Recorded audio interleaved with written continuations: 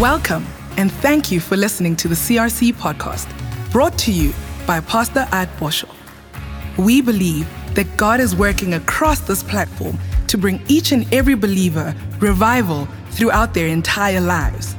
We hope you are inspired by this week's message. My message tonight is pray, and you will never become the devil's prey. P-R-A-Y, and you will never become the devil's P-R-E-Y.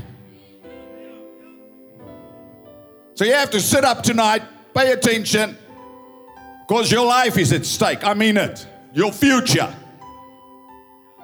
Oh, there are times that we have to party in the church, but there are times that we have to increase our vigilance, our alertness, and we have to be more resilient, more vigilant, and we have to resist the plans of Satan against us, against our families, against our friends, against the plan that God has for us. So, I said it this morning, and most of you weren't here because this is the service for the younger people, but I was 16 years old when I received my call-up instructions. 16, 1-6.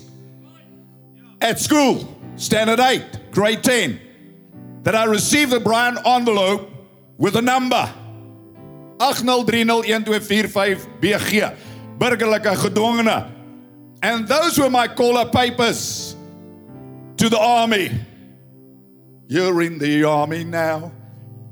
Yeah, you're in the army now. Never chose it. I never chose to go to the army. The army chose me. I never chose to engage in any battle, but the battle chose me. So on the 3rd of January 1983, I had to klaar in. That's the English. Because the Afrikaans was run, or the army was run by Afrikaners. I had to klaar in. No choice, no option. If I didn't show up, I was on AWOL, absent without leave. And I would be arrested by people, or could be arrested by people who wore orange doibies. That's like a helmet on the top of your head. Because you never showed up to be trained for battle. A lot of Christians are not showing up to be trained. A lot of Christians think that this journey with Christ is a journey on a pleasure boat. It's not. This is a battleship, and we have to be prepared to engage the enemy at all times. And I'm going to talk about that from the Word of God tonight. Whether you like to know it or not, you are in a spiritual warfare. And if you think you're not, then Satan already has the advantage over you, because he has lulled you into a lullaby to think you have no enemy. The greatest power Satan has over your life is deception through ignorance. The Bible says we are not ignorant of the devil's devices. The Bible says we should be sober and vigilant. We have an opponent, every one of you. Whether you like it or not, you say, Pastor, I don't want a war. I don't want to fight. It's not the issue. You were born for battle. You were born for this hour. You were born to enforce the devil's defeat. And it's time for the church to go on the offensive and to stop being on the defensive. It's time to take territory for God in Jesus' name. It's time to rise up and to stand up and to take back all the territory that the devil has stolen. Shout amen. And give him a praise all over South Africa.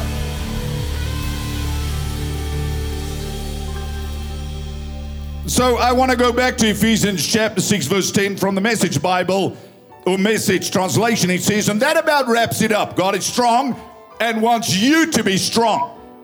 So take everything the Master has set out for you, well-made weapons of the best materials, and put them to use so that you will be able to stand up to everything the devil throws your way.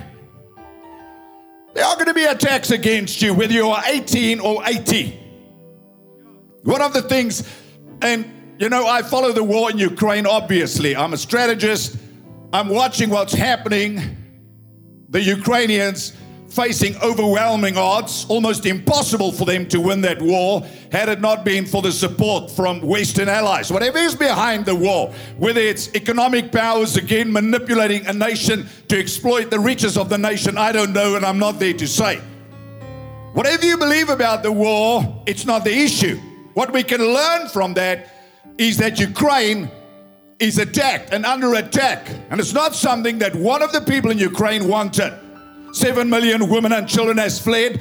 Every male under the age of 60 had to stay in Ukraine and take up arms to stand against Russian aggression. Now, I'm not making a political statement here tonight, whatever you believe here in South Africa.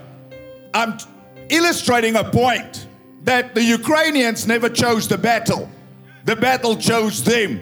And one of the pleas from their president was, give us weapons to fight because we are under an attack. And my brother, my sister, every believer will face some kind of a spiritual attack. Every one of you are born into a battle. That's not to put fear upon you. That's to wake you up so you can understand.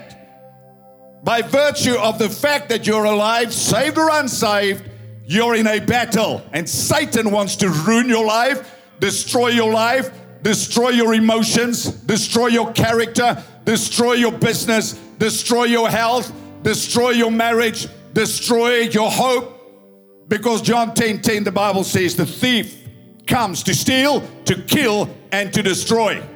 So we cannot be in a warfare and we don't know our enemy. We're not glorifying the devil. We're exposing the works of darkness. Amen? We're talking about how to enforce Satan's defeat.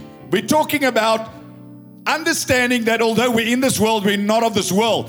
That this world lies under the dominion of Satan. People get confused when we talk about salvation. When you're born again, Colossians 1 verse 13 says you are translated from the domain, the dominion, the kingdom of darkness into the kingdom of your dear son, spiritually.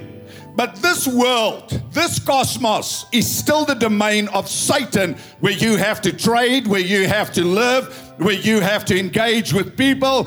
2 Corinthians 4 verse 4, the Bible says he's the God of this world. That's why there's so much chaos in this world, because Satan, the destroyer, rules this world as you know it. Rules the economy, rules the agenda, rules the politics. Evil rulers that are controlled by spirits are controlling this entire cosmos, the world system. So we're not of this world, but we live in this world, and we have to learn how to use the weapons God gave us to overcome the attacks of the devil, who is small letter God, G-O-D, the God of this world. Ephesians chapter 2 verse 2 calls him the prince of the power of the air. So if you think the devil has no power, my brother, you are deceived. What Jesus did at Calvary was he destroyed the authority over the seed of the woman, which is Christ. So when you are in Christ, Satan has no authority over your life. You have authority over the devil to enforce his defeat in this world, because you are raised together with Christ, seated in heavenly places. You're in a place of victory and dominion. So when we are talking about being attacked by the devil, we are not saying we are living under the attack. We are talking about being resilient and resisting every attack of the devil. Realize that the weapons of Satan, although they manifest in the natural realm, in the guise of temptation, in the guise of discouragement, whatever it is, has its origin in the spirit realm. And the devil will do everything in his power to keep you weak. And the only way he can keep you weak is to keep you out of church, to steal the word of God from your life, and to keep you out of prayer. Because no word, no faith. No prayer, no power. No woman, no cry. No church, you die. No faith, you die. No word, you die. So you have to understand, like the Ukrainians, that you need to use the weapons that God gave you. You cannot be passive. You cannot say, I'm not going to engage. You cannot say, I don't like the stone. I just want to be happy and mind my own business. Well, you can mind your own business, but be rest assured that Satan is also minding your business, and that Satan has a plan to destroy your life. You have to understand it. And when you understand that, maybe one of the greatest revelations you can have as a Christian, you will serve God Totally different. You're not going to play church, because you play church, you will live as a yo-yo Christian, a big dipper Christian, a dingbat Christian. You have to understand that you are in a spiritual battle. And this is really what Paul is saying. He says, so take everything the master has set out for you, well-made weapons of the best materials, and put them to use. And you'll be able to stand up to everything the devil throws your way. This is no weekend war. Well, I'll serve God done and done. I'll pray for my children now and again. I'll come to church now and again. No. This is no weekend war. Now listen, I didn't want to go to the army. Before I got saved, and sometimes people say, Pastor, chill a little bit, take a chill pill. Listen, I understand that you as a young person are engaged in a battle, and somebody has to firstly make you aware that you're in a battle, even if it is through Delilah coming your way or some kind of temptation. And you have to understand that the way you are going to overcome and be strong as a young person is to be a person of the Word, where God comes first in your life. It's not an optional, it's not occasionally, it's not serving God just because you like the music or something else. You have to take this journey serious, because it is the most serious engagement that you can possibly embark on, your journey and your pursuit of God, His Word, and the call of God upon your life. I mean, when I was 16 years old, 17 years old, all I did was party. I didn't want to go to the army. So when I enlisted in the army with my lungs full of nicotine, tar from marijuana, cigarettes, mandrax, alcohol, too much alcohol, etc., etc., last thing I wanted in my life was discipline. Because I was rebellious. Nobody told me anything, and if you did, I would go and do exactly the opposite. Till I met Jesus, who called me to be a disciple. And the root word of discipleship is discipline.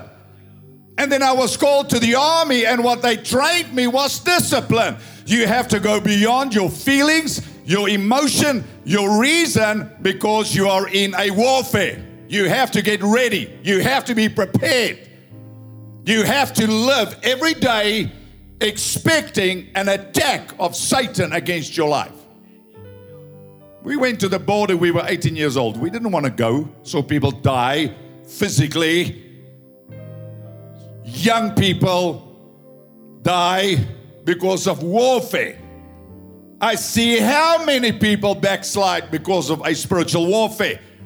How many people abandon the faith because they don't realize they're in a spiritual battle and their friends don't pray for them.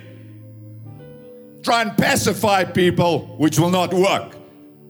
You have to understand this. It's one of the greatest revelations that you can have as a Christian. Not celebrating the devil and not becoming like old MacDonald, had a farm, hier, ho, hier 'n duiwel, daar 'n duiwel, oral 'n duiwel, en 'n duiwel agter elke bos soek nie. Nee, dis nie waarvan ek praat nie. Maar jy moet paraat wees, jy moet gereed wees, jy moet weet, jy's in 'n oorlog. Jy moet weet, jy het 'n vyand wat jy wil vernietig, wat jy wil verslind. Jy moet dit weet. Jy moet dit weet, dit wat baie keer onskuldig is glad nie onskuldig nie. Dis die duiwel se plan om jou tot niet te bring. Jy moet dit besef, jy moet met onderskeiding lewe. Daarom sê die Bybel, wandel in die gees en jy sal nie die werke van die vlees volbring nie. Walk in the Spirit. You have to live a spiritual life as a young person. And we'll talk about that tonight. Because your enemy is spiritual. And let me tell you, my brother, he'll outsmart you any day of the week. He'll outwit you any day of the week. Outside of the word, he'll deceive you any day of the week. He's been around for thousands, if not hundreds of thousands of years in our time span. He has seen people like you before. He knows your strengths, your weaknesses. Second to God, he knows you better than any other spiritual being in this world. Better than your wife, better than your parents. He knows everything about you. He watches you 24/7. He knows how to trip you up. He knows what thought to project in your mind to get you discouraged. You're listening to me tonight. Come and just give the Lord a praise because it's good.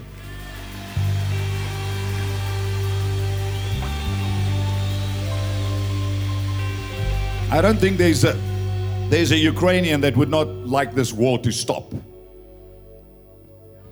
cities being shell bombed, people being killed, civilian soldiers, people that were civilians that were computer operators now having to fire anti-tank missiles trained in a few months.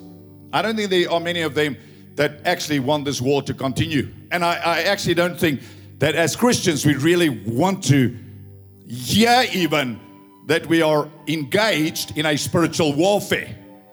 But we are. And we have to have the revelation of it. And we have to engage because we have an enemy that is engaging, that is planning, that is scheming against us, against you, against your marriage, against your future, against your health. So he says this is no weekend war that we'll walk away from and forget about it in a couple of hours. This is for keeps. A life or death fight to the finish against the devil and all his angels. Be prepared. You're up against far more than you can handle on your own. Take all the help you can get. Every weapon God has issued, so that when it's all over but the shouting, hallelujah, on a Sunday, you'll still be standing on your feet. Truth, the belt of truth, righteousness, breastplate of righteousness, peace, feet shod with the gospel of peace, faith, above all, taking the shield of faith, wherewith you will be able to quench all the fiery darts of the enemy, and salvation, the helmet, are more than words. Learn how to apply them. You'll need them throughout your life. You'll need them throughout your life. Listen, if you can disarm an army, you can overpower them without firing one shot, right? So Satan will try to neutralize you by doing what? By isolating you. We all know the strongest buffalo bull, when he's isolated from the herd, a pride of lions will take him out. We all know that a lion, which a pride of lions, 5 brothers that walk together, are a strong coalition. And there are not many animals that can take them out. They will dominate, like the 7 brothers, or 7 in Kruger National Park. There's a fantastic program on them, and many life lessons we can learn from that. How 7 became divided, 5 against 2, and then the 5 became 3 against 2, and then another pride came in of 5 brothers and started killing them off one by one. So you can be the strongest lion. You can be the strongest buffalo. If you get isolated, the devil will take you out, my brother. If you get yourself out of the local church, you get out of your spiritual protection, because there is safety in numbers. Everything God started in the church and everything God gave you is not to control you, but to protect you, so that you can persevere, so you can live a life of victory, so that you can overcome and you can prevail through every trial and every attack of the devil. And one of them is you have to be planted in a local church where people stand on your left and on your right. When you jump around from church to church, you never have meaningful relationships. And as human beings, we all have blind spots that Satan will try to exploit. So you need people who know you, people who love you, people that love you enough to pray for you and speak truth to you. Because this buffalo is still eating over here, then this buffalo sees a lion approaching, and the herd turns that way. Nature teaches us. But somehow we think we can do this Jesus walk by ourselves. But when Jesus left, he established the church. And he gave us the Holy Spirit. And he gave us the Word. And he gave us the ability to outlast every attack and every plan and every strategy of Satan. I'll say it again. Isolation will lead to annihilation. Listen, isolation will lead to annihilation. I don't care how powerful you are, how strong you are. I don't care.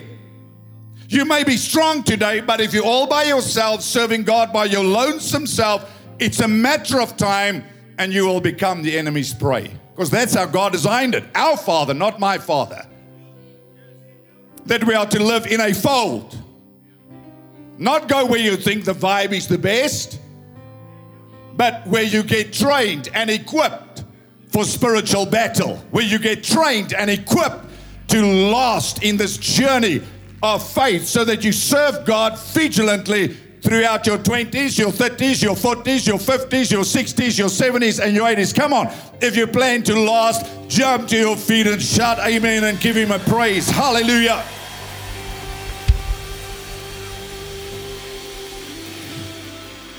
I don't want to talk about the war of apartheid, but that was we as a country were in a state of war for 27 years. I did 2 years and then I did 8 camps. Every year I did a camp. I was forced to be in a state of paraatheid. Wat is dit nou in Engels? Readiness. Every year. No matter what you did, you had to go back and be reminded you have an enemy. We're not talking about that war whether it was just. We're talking about it was a war. Our state was in a state of war all the time. And every South African knew it. And we had to live ready all the time, as the Ukrainians have to today. As we have to, even more so, because spiritually there's more at stake than just people being killed. And that's terrible. We're talking about the spiritual future of people. We're talking about the salvation of people. We're talking about you finishing strong one day. And Satan will do everything in his power to get you to fall out of this race by offending you, by deceiving you, by discouraging you, by causing division. He knows exactly how to get to you so that you will say, it's not worth it. I'm not going to go to church anymore. I'm just going to go sit by the sideline.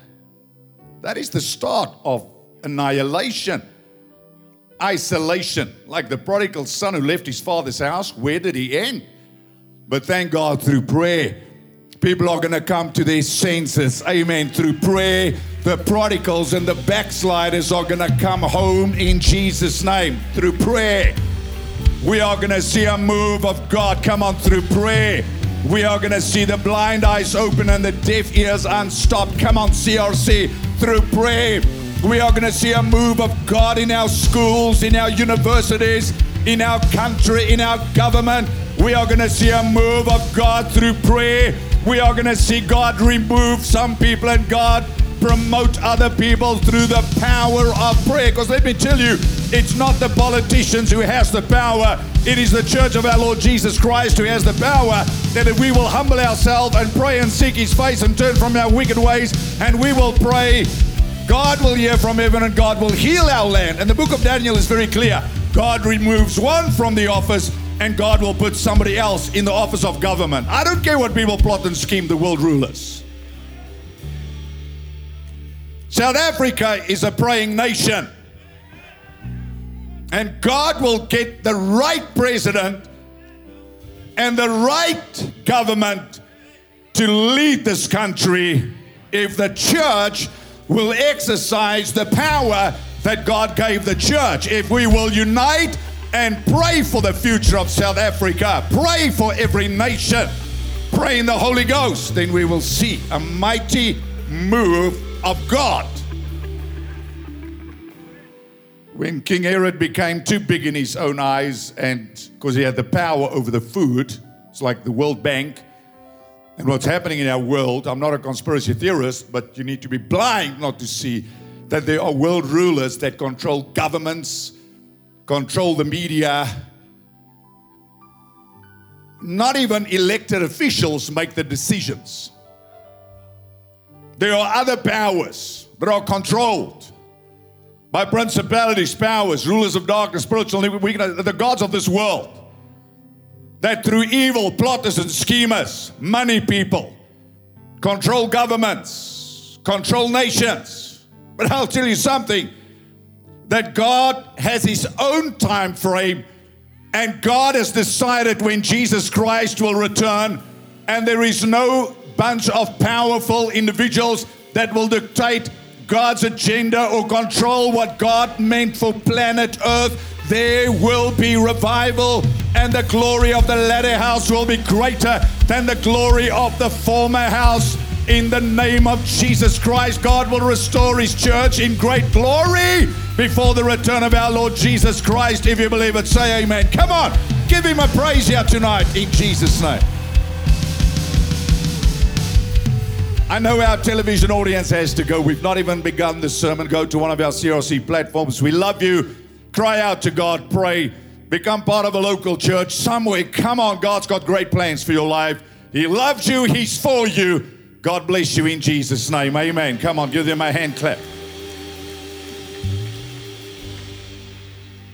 So, he goes on to say, God's word is an indispensable weapon. The gospel is the power. No word, no power. No word, no future. This Bible is not a historical book. This Bible is not a rule book. This Bible is a guidebook. This Bible teaches us how to live victoriously. You need to learn, I don't care what generation you represent, baby boomer, Gen X, millennial, Gen Y, whatever they call you. This Bible is written for you.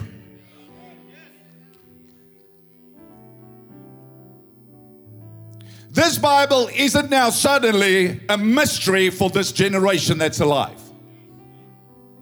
This is God's word for you. This is God's plan for your life. This is God's will for your life. You need to live in agreement with God's word, because God cannot bless you, answer your prayers outside of His word. So this should be the most important book in your life, because this book is a lamp to your feet and a light to your path. This book is the source of your faith, and you live by faith. You please God by faith. You overcome by faith. Man shall not live by bread alone, but by every word that proceeds from the mouth of God. This book is the source of God's wisdom written on pages. Remember, in the Old Testament, people didn't have the Bible, so the prophet had to bring the word of the Lord.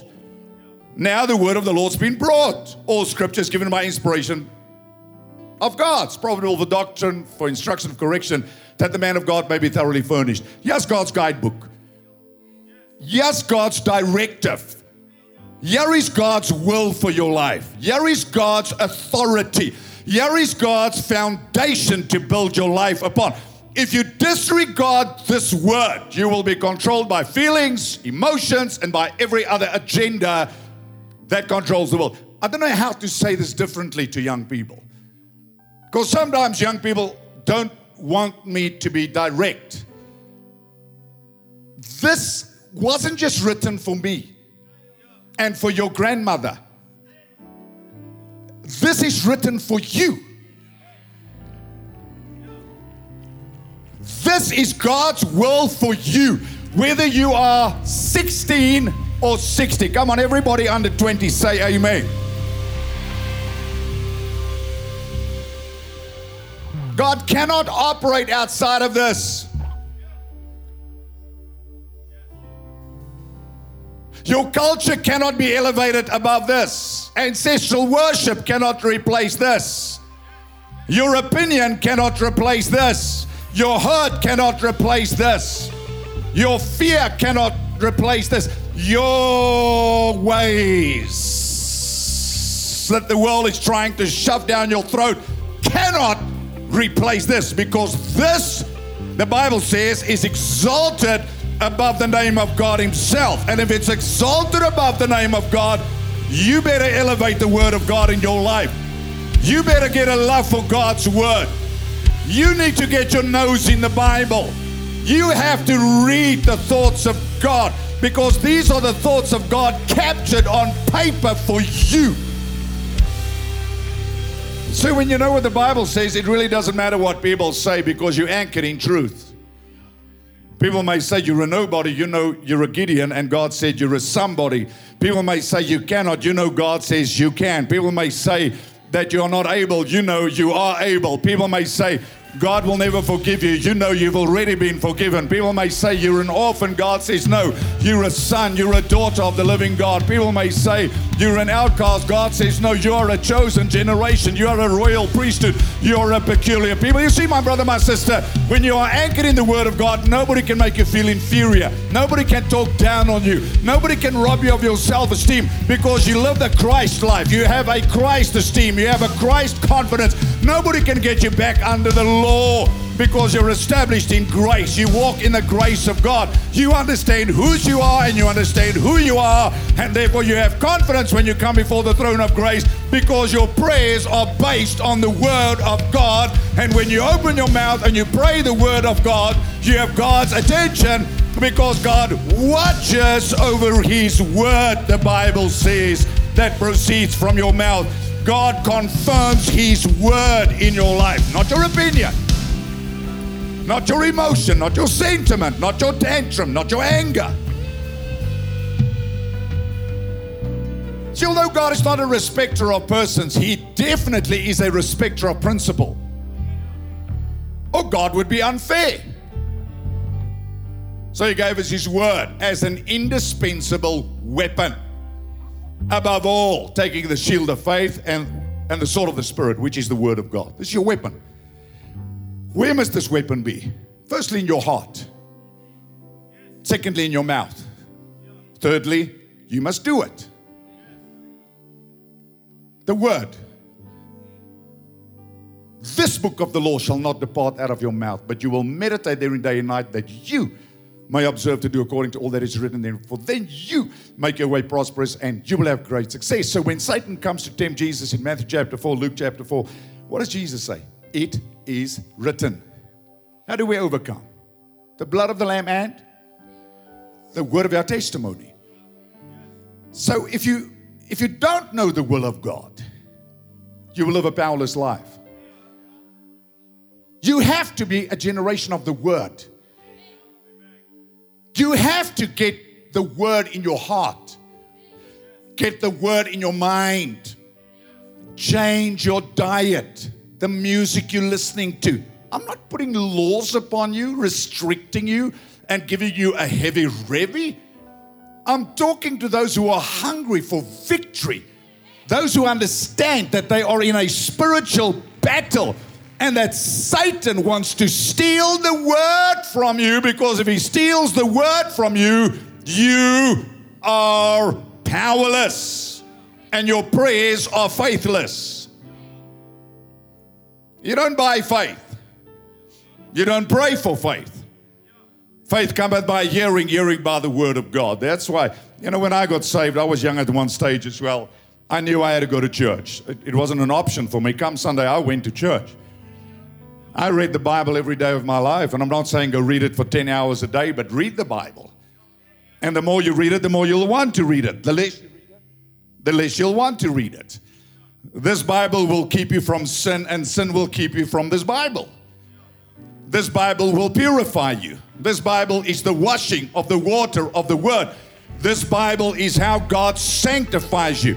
When you read it, you're having a bath. When you read it, your mind is changing. When you read it, your desires are changed. When you read it, your spirit man is strengthened. When you neglect it, you become weak.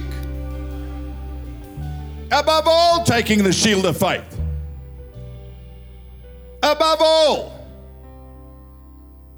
So, just start by reading the Bible.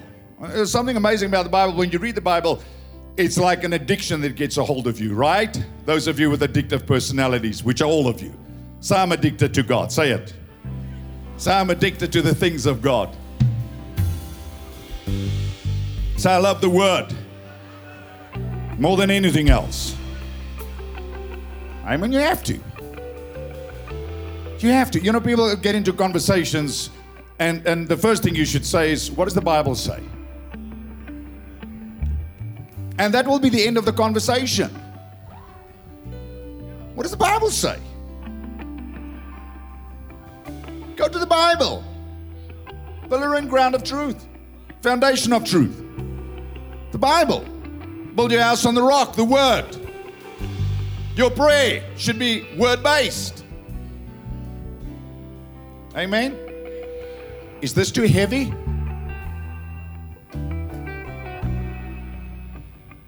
He says, in the same way, so God's word is an indispensable weapon. In the same way, prayer is essential in this ongoing warfare. A prayerless Christian is a powerless Christian.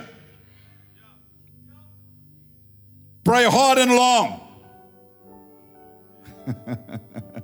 I remember I listened to Kenneth Hagin. None of you will know who he is, but he was talking about praying in tongues, and he said he was praying in the Spirit, and after an hour, because that's what the devil does, because you know what it is like when you pray in tongues, your brain is telling you, man, you're making this up. This is gibberish. This is nonsense. Stop. Because Satan will steal anything from you that builds your faith and that strengthens your spirit. So when you start, when is the greatest battle? The first 3 minutes, right? It's like, yeah, you go. 1, 2, 3, 4, 5, 6, 7. What? I've been saved 40 years this year and baptized in the Holy Ghost for 40 years. When I pray in tongues, still my mind tells me, what the heck are you doing? But that's what the Bible says. Your mind is unfruitful. Your mind doesn't understand it. No man understands it. So it's not a language that you talk. It's a heavenly language. And Satan hates it because it gives you power. It dethrones your mind and it confuses the devil because he doesn't know what you're talking, but he knows you are talking to God. Hallelujah! That's why Jesus gave you the gift of tongues. These signs shall follow them that believe. In my name they shall cast out devils. They shall speak with new tongues. Now on the day of Pentecost, people received tongues, 2 different kinds that were dialects preaching the gospel. I had that experience once in my life when I did mission work in Botswana many moons ago. And the interpreter I took with me, Abel Machudi from Bloemfontein, was a great pastor then. And we traveled into an area where Bushmen lived. And we came across a place where many of them gathered at a gatepost. Because an angel appeared to them and told them, go there, somebody's going to come that will bring you the words of life. They stood there for days and waited for us because we were preaching the gospel. We didn't know nothing. We were just happy, praying in tongues, moving into Africa. And we stood there and they were going, you know, I can't talk that language. And suddenly the Spirit of God came upon Abel. And he went, whatever, sorry, I don't mean to be disrespectful to anybody. And he spoke there like for 10, 15 minutes. It's like the Spirit of God came upon him and he preached the gospel to them. It's the only time I've ever witnessed it in my life, and they got saved and gave their lives to the Lord. And since that day, he was never, ever able again to speak Bushman dialect. Ever. It was a supernatural endowment of God to get the word of God out. That happened on the day of Pentecost, but that's not the only thing that happened on Pentecost. They were also filled with the Holy Spirit, began to speak in other tongues, spiritual tongues. 1 Corinthians chapter 2 makes it very clear, no man understands him. So it isn't a language I talk and suddenly somebody from Turkey shows up and says, I know what you are saying. No man understands him. However, in the Spirit, he speaks mysteries unto God. Satan hates it. He hates that you have some power that he cannot control and he doesn't understand, and that is you praying in your heavenly prayer language. Come on, give the Lord a praise if you are baptized in the Holy Ghost. Hallelujah. And begin to exercise yourself in that area. So how do you pray long and hard in English if Jesus said, don't think you'll be hurt for your vain repetitions? Because you pray for your cousin Daryl or Darren and his brother Darren and your friend Darren, and you pray for every Jan in your family. How do you pray? You say, Father, I bring Darren to you. God says, which Darren? Darren your brother or Darren your cousin or Darren your nephew? He knows who you're praying for. I'm just kidding. Now, how are you going to pray for him? Not your mind. Because Romans 8 says the Holy Spirit takes hold together with us. When we do not know how we should pray, we know we should pray for somebody, but we don't know how to pray. So we pray according to the Word of God, but then we exercise speaking in tongues. The Bible says, what is it then? I will pray with the Spirit, I will pray with the understanding. When you pray in the Spirit, your understanding is unfruitful. I will pray in the understanding. I'll pray with my mental intellect, the Word of God, the Word I know, brought to remembrance by the Holy Spirit. But I'll also pray in the Spirit. And praying in the Spirit, the Bible is very clear, is praying in tongues. So when he says pray long and hard, it means you have to pray like Elijah prayed. We spoke about that last Sunday morning. I'm not going to go back there. How Elijah prayed. Got the promise from God, declared the promise of God, and then prayed the promise of God into being. He prayed and prayed and prayed. He prayed in tongues. Or not in tongues. He prayed until he saw a manifestation of God's will. So it's not about the amount of time that you start out with. Same with Bible reading. Just start. Start by reading a chapter. When you see again, you'll read 2 chapters, then 3 chapters, then 4 chapters, then 5 chapters. Just begin. When you climb the bed, read the Bible. Go kneel at the side of your bed. Kneel at your bed. When I was in the army and they called it stiltetyd, I would kneel on my bed in the dormitory that I lived in. I would kneel 15 minutes and I would kneel on my bed and I would pray in tongues.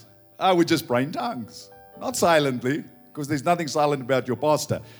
I would kneel on my bed with 11 other fellows, all traditional, and I would go, and I could feel all the pressure. A few nights later, the reverend, the chaplain came to me and said, you can't do this. I said, do what? He said, this that you are doing is of the devil. I say, oh no, I serve the devil and I couldn't do that. There were some other languages I spoke that I cannot repeat now. But since I received the Holy Ghost, this is what I received. He said, okay, stop. I don't want to hear that. But I had a lot of tongues come out of my mouth. That wasn't what I have now before I got saved. Different languages. So people who say speaking in tongues is of the devil, I don't know what they're talking about. And it's one of Satan's plans and schemes to rob you of your power to overcome the devil. That's why Satan will try everything in his power to keep you out of church, to keep you out of the Word of God, to keep you out of Bible school, to keep you out of home cell, to keep you out of a strong prayer life. He'll do everything in his power to keep you weak so you can be his prey. So you have to exercise yourself into godliness. And here's the amazing thing. Those people, one after the other, came to me and said, we also want to talk like that. So we take them to the ironing room, one after the other. I always gave them 3 in 1, okay? It was like, okay, receive Jesus Christ, and they did. Give their life to Jesus, led them to the Lord, alone took them to the ironing room. Jy weet, ons moes gestryk het. Baie van julle mans weet nie wat 'n strykyster is nie. Jy weet wat 'n bench is, maar jy weet nie wat 'n strykyster is nie. Okay, in any case, ek het gestryk, baie klere gestryk. In any case, still can iron. Perfect. My clothes are still in perfect, squared like I learned in the army. My color-coded, my shirts are color-coded, my t-shirts are color-coded. Everything is color-coded in my life. Like, perfect. In excellence, let me put it like that. So I would always lead people to Jesus. Then I would say to them, do you want the Holy Ghost?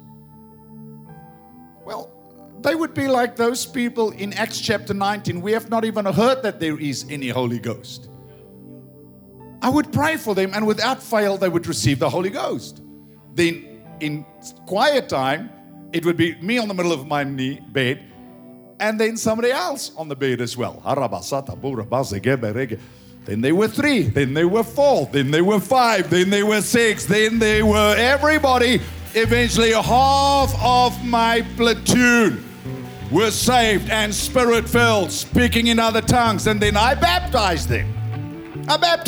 In the bath. Because I said what the Bible said. I just believed what the Bible said. Repent. Turn away from sin. Be baptized for the remission of sin. Public declaration that I've broken with the world. I've come out of Sodom and Gomorrah. I'm a child of God unashamedly, and receive the power of the Holy Ghost. Be baptized in the Holy Ghost. And began to speak in other tongues. I thank God I received the baptism of the Holy Ghost as soon as I got saved. I thank God today. I don't care what you think here today. I thank God for the gift of the Holy Ghost. I thank God for the praying in other tongues, because it's the door that releases you into the realm of the Spirit. It's the door that shows you things in the Spirit. It's the door that releases the gifts of the Spirit in your life. Pray in tongues, my brother and my sister. Pray hard and pray long. Pray for your family. Pray when you don't know what to pray. Pray for your career. Pray for your future. Pray over your grandchildren. Pray. All you have to do is say, Father, I bring Joe to you tonight, and I'm going to lift him up to you. I don't know what I should pray for, but Father, I ask that you work in his life.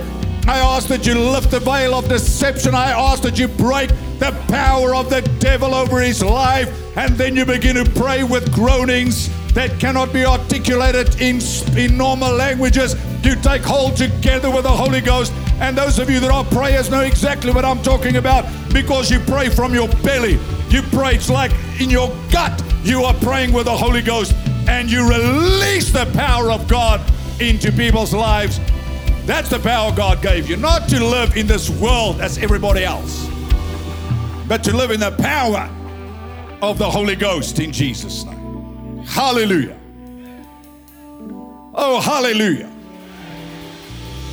Hallelujah. Come on, some of you just lift your voice and begin to pray. I feel a spirit of prayer in this place. Come on, just lift your voice and begin to pray. Pray, pray, pray, pray. Pray, pray, pray for whatever you have to pray for. Take hold together with the Holy Ghost right now. Pray for that friend. Pray for that relative. Pray for that child. Pray for that situation. Pray, pray, pray, pray, pray for your nation in the name of Jesus. Come on. Come on. Just lift up your voice. My house shall be called a house of prayer. Come on there in the name. Pray for that youth revival.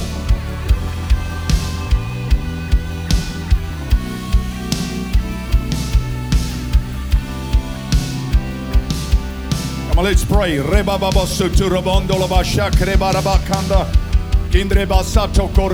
Let's turn this into a prayer meeting.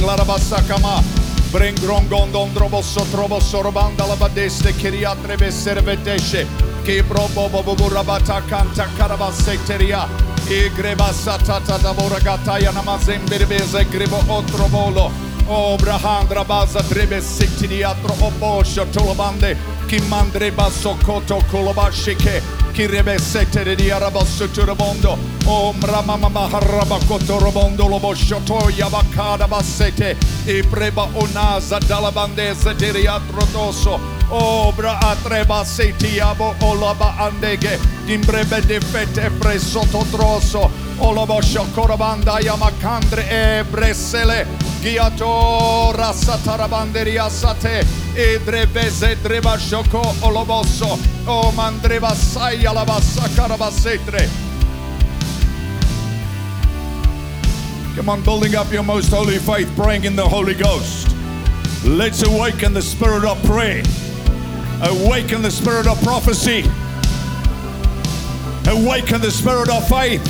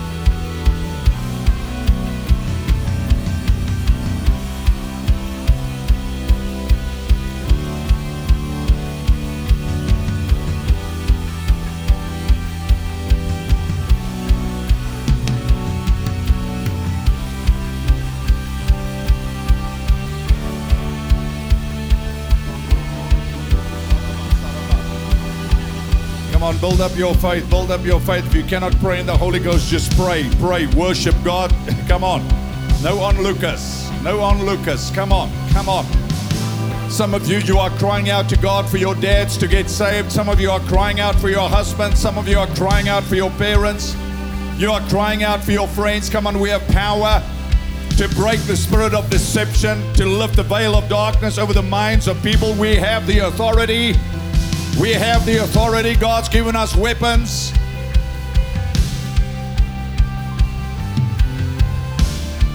Come on, as you pray, you will change.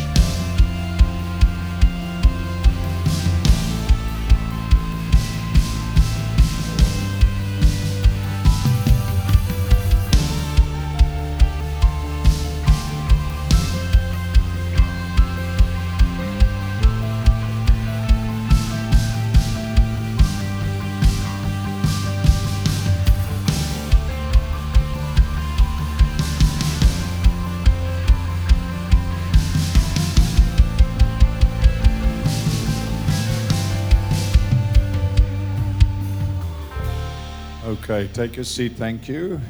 Take your seat. Take your seat. It's early. It's early. Okay. So, are you tired? Well.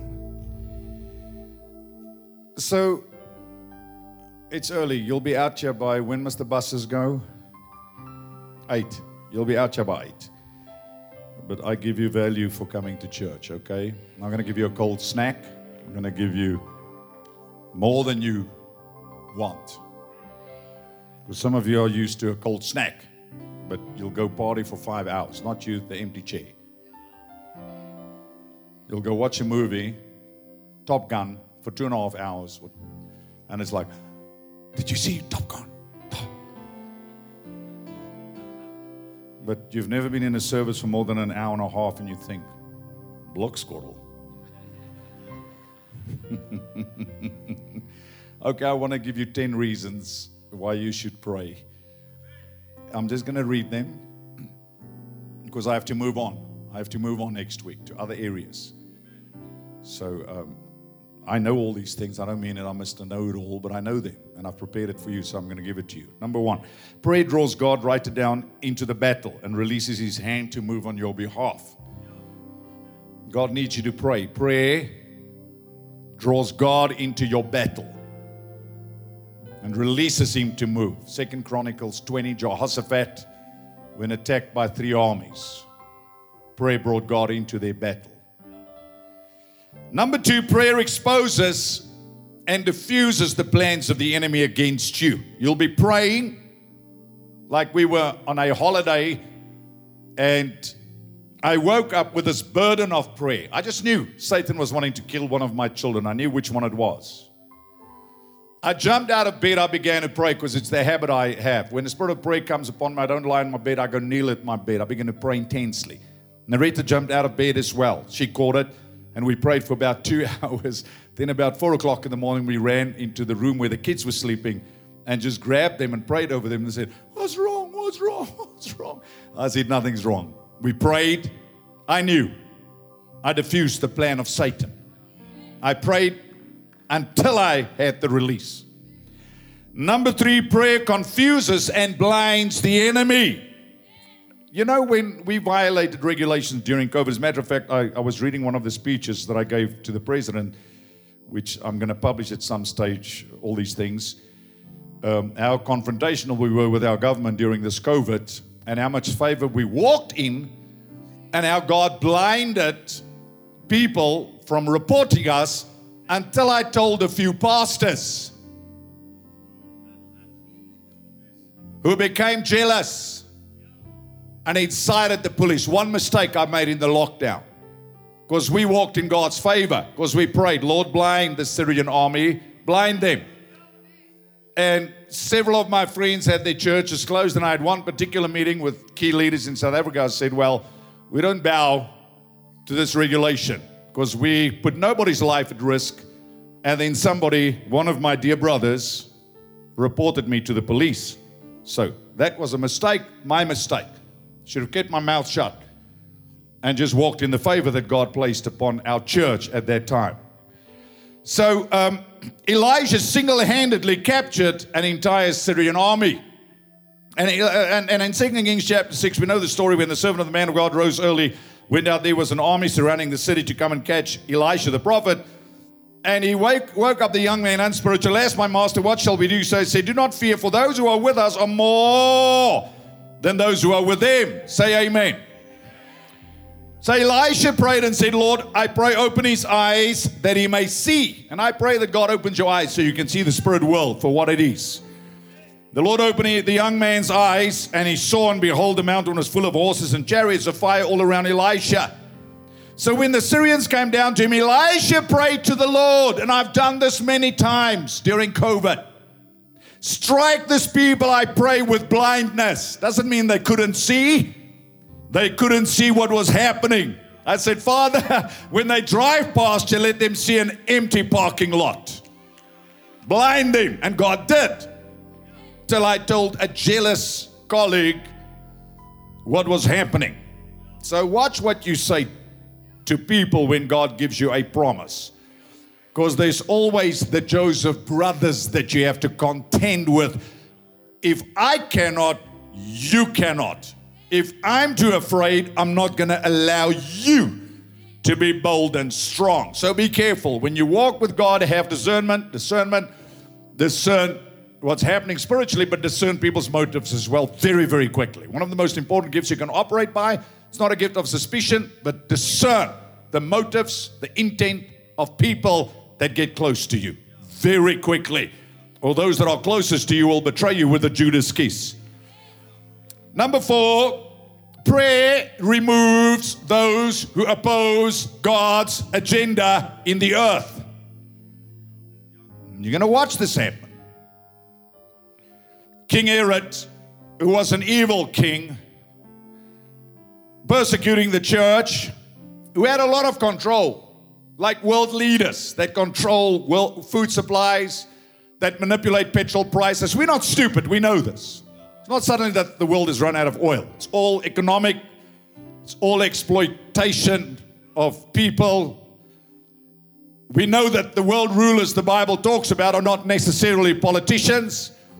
It is those people who control politicians, who buy elections. It's a fact. So we pray against these things, that God's David will come into power.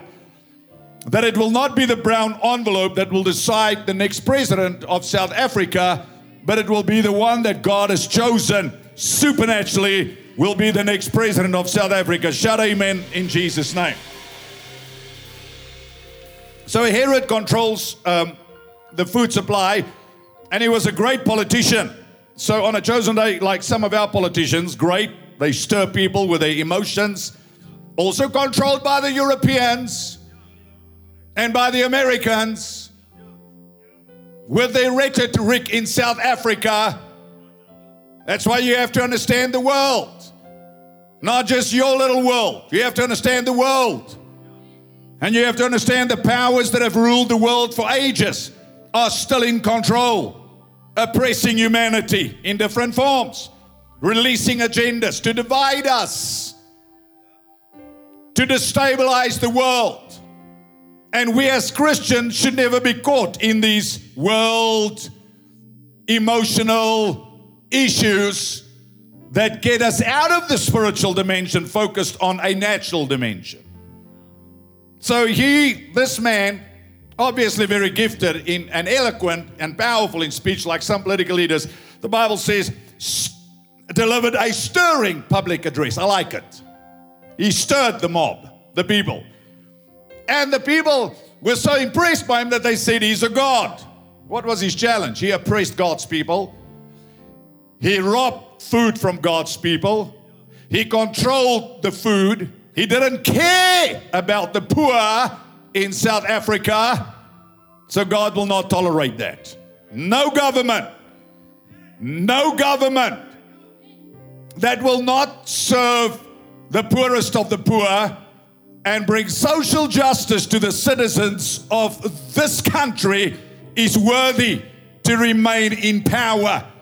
We don't want political speeches every election.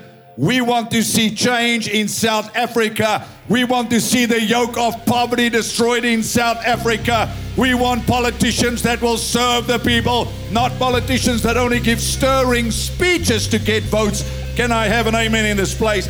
And if you don't want to say an amen, say oh me. I don't care. I'm 57. I've met with every president, every politician. I'm not nobody, but I'm not impressed by any person. Zero. No matter what your bank balance, what your status, what your title, I've seen it all, heard it all, and I pray that God will raise up a Joseph, that God will raise up a David, that God will raise up people who don't just say the right things, but people that will actually serve the people of this great nation in Jesus' name. We have all the resources to alleviate poverty. There's enough government land to redistribute land and to train people for agriculture without taking or touching commercial farms in South Africa. There's more than enough for everybody in South Africa if our government will read righteously. Say, I know I'm offending some of you, but I don't care. And stop blaming the white man. Asseblief tog nou man. Regtig. We're not all devils. Get over it. Ooh, now it's quiet.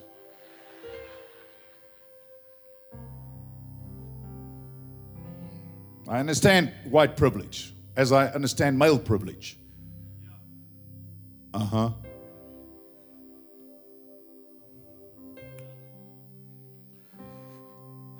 let me rephrase that. I understand the past of white privilege. But right now, a male under or over 50 years stands number 7 on the employment list.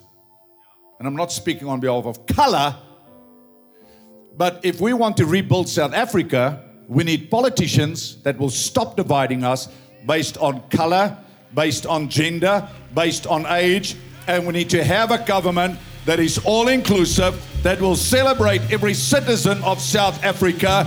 And if you cannot celebrate every citizen of South Africa, please get out of politics. Please do us all a heavenly favor and get out of politics in Jesus' name.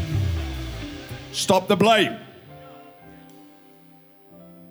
Now, there's certain things I shouldn't say, but I'll say it because I have the microphone. I know I make people mad every week. I absolutely do. I know that. But it's okay.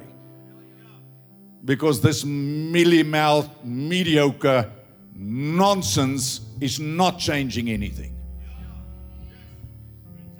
Do you want to tell me a 3-year-old white child must now pay a price because the skin color is peach pink? Asseblief, man. Asseblief.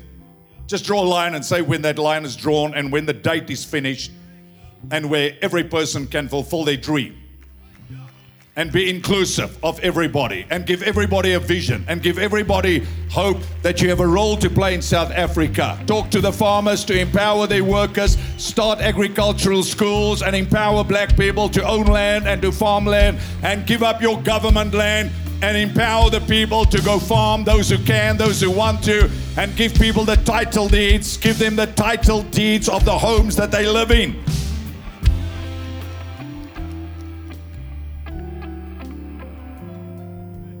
Oh, do anything, just don't touch my color. So, number 4, prayer opens the prison doors. Number 5 or 6, prayer releases God's angels to help and assist us. Number 7, prayer breaks the veil of deception over people's hearts. So we don't want to talk about people, we want to pray and break the veil of deception. 2 Corinthians 4 verse 3 and 4, the Bible says, but even if our gospel is veiled, it's veiled to those who are perishing. I believe nobody in their right mind will not follow Christ, whose minds the God of this age is blinded, who do not believe, lest the light of the gospel of the glory of Christ, who is the image of God, should shine on them. So there's a veil that stops people from coming to Christ. So a debate will not win them. You have to pray for them, break the deception. Then they are ready to receive the word of God. You have to discern that. You don't harvest a crop before the time, and you don't harvest a crop too late. You have to work with the Holy Spirit, who is the Lord of the harvest. Prayerfully. There's a time to witness. You pray until the soul ripens, then you reap him.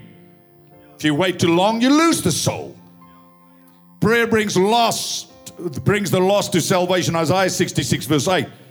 For as soon as Zion travailed, she brought forth her children. Then number 10, prayer activates the church of Jesus Christ in the earth. Prayer keeps the church in forward momentum. Prayer keeps fire burning in the hearts of the believers. So if we fail in prayer, we will fail everywhere. So please, members of CRC, leaders, home cells, spend time in prayer.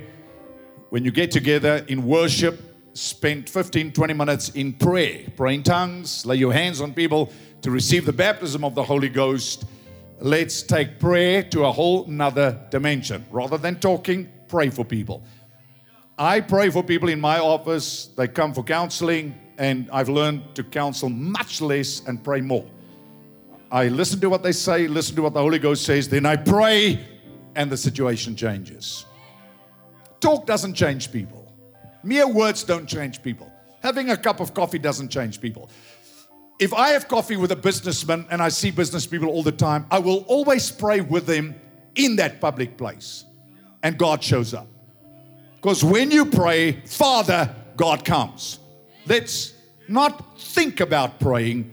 Let's actually begin to use this amazing gift called prayer that God has given to us, His church. Say amen.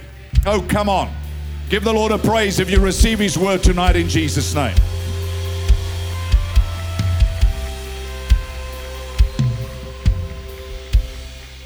Come on, let's stand to our feet. We're going to worship in a moment. Everybody, let's stand to our feet. Service is not over. All our churches, just stand to our feet. Just begin to lift your hands to the heavens tonight. Come on. Come on, we sang that beautiful song, I am coming back to that place of worship.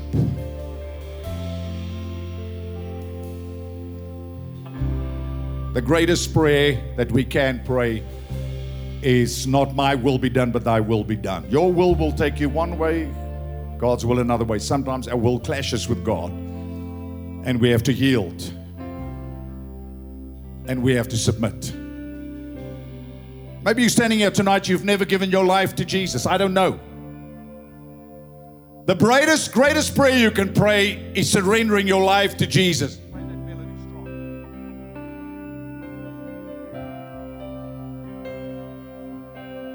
The second greatest prayer you can pray is like Jonah when he walked away from God, is he cried out for God's mercy, and God was merciful, and he came back to God.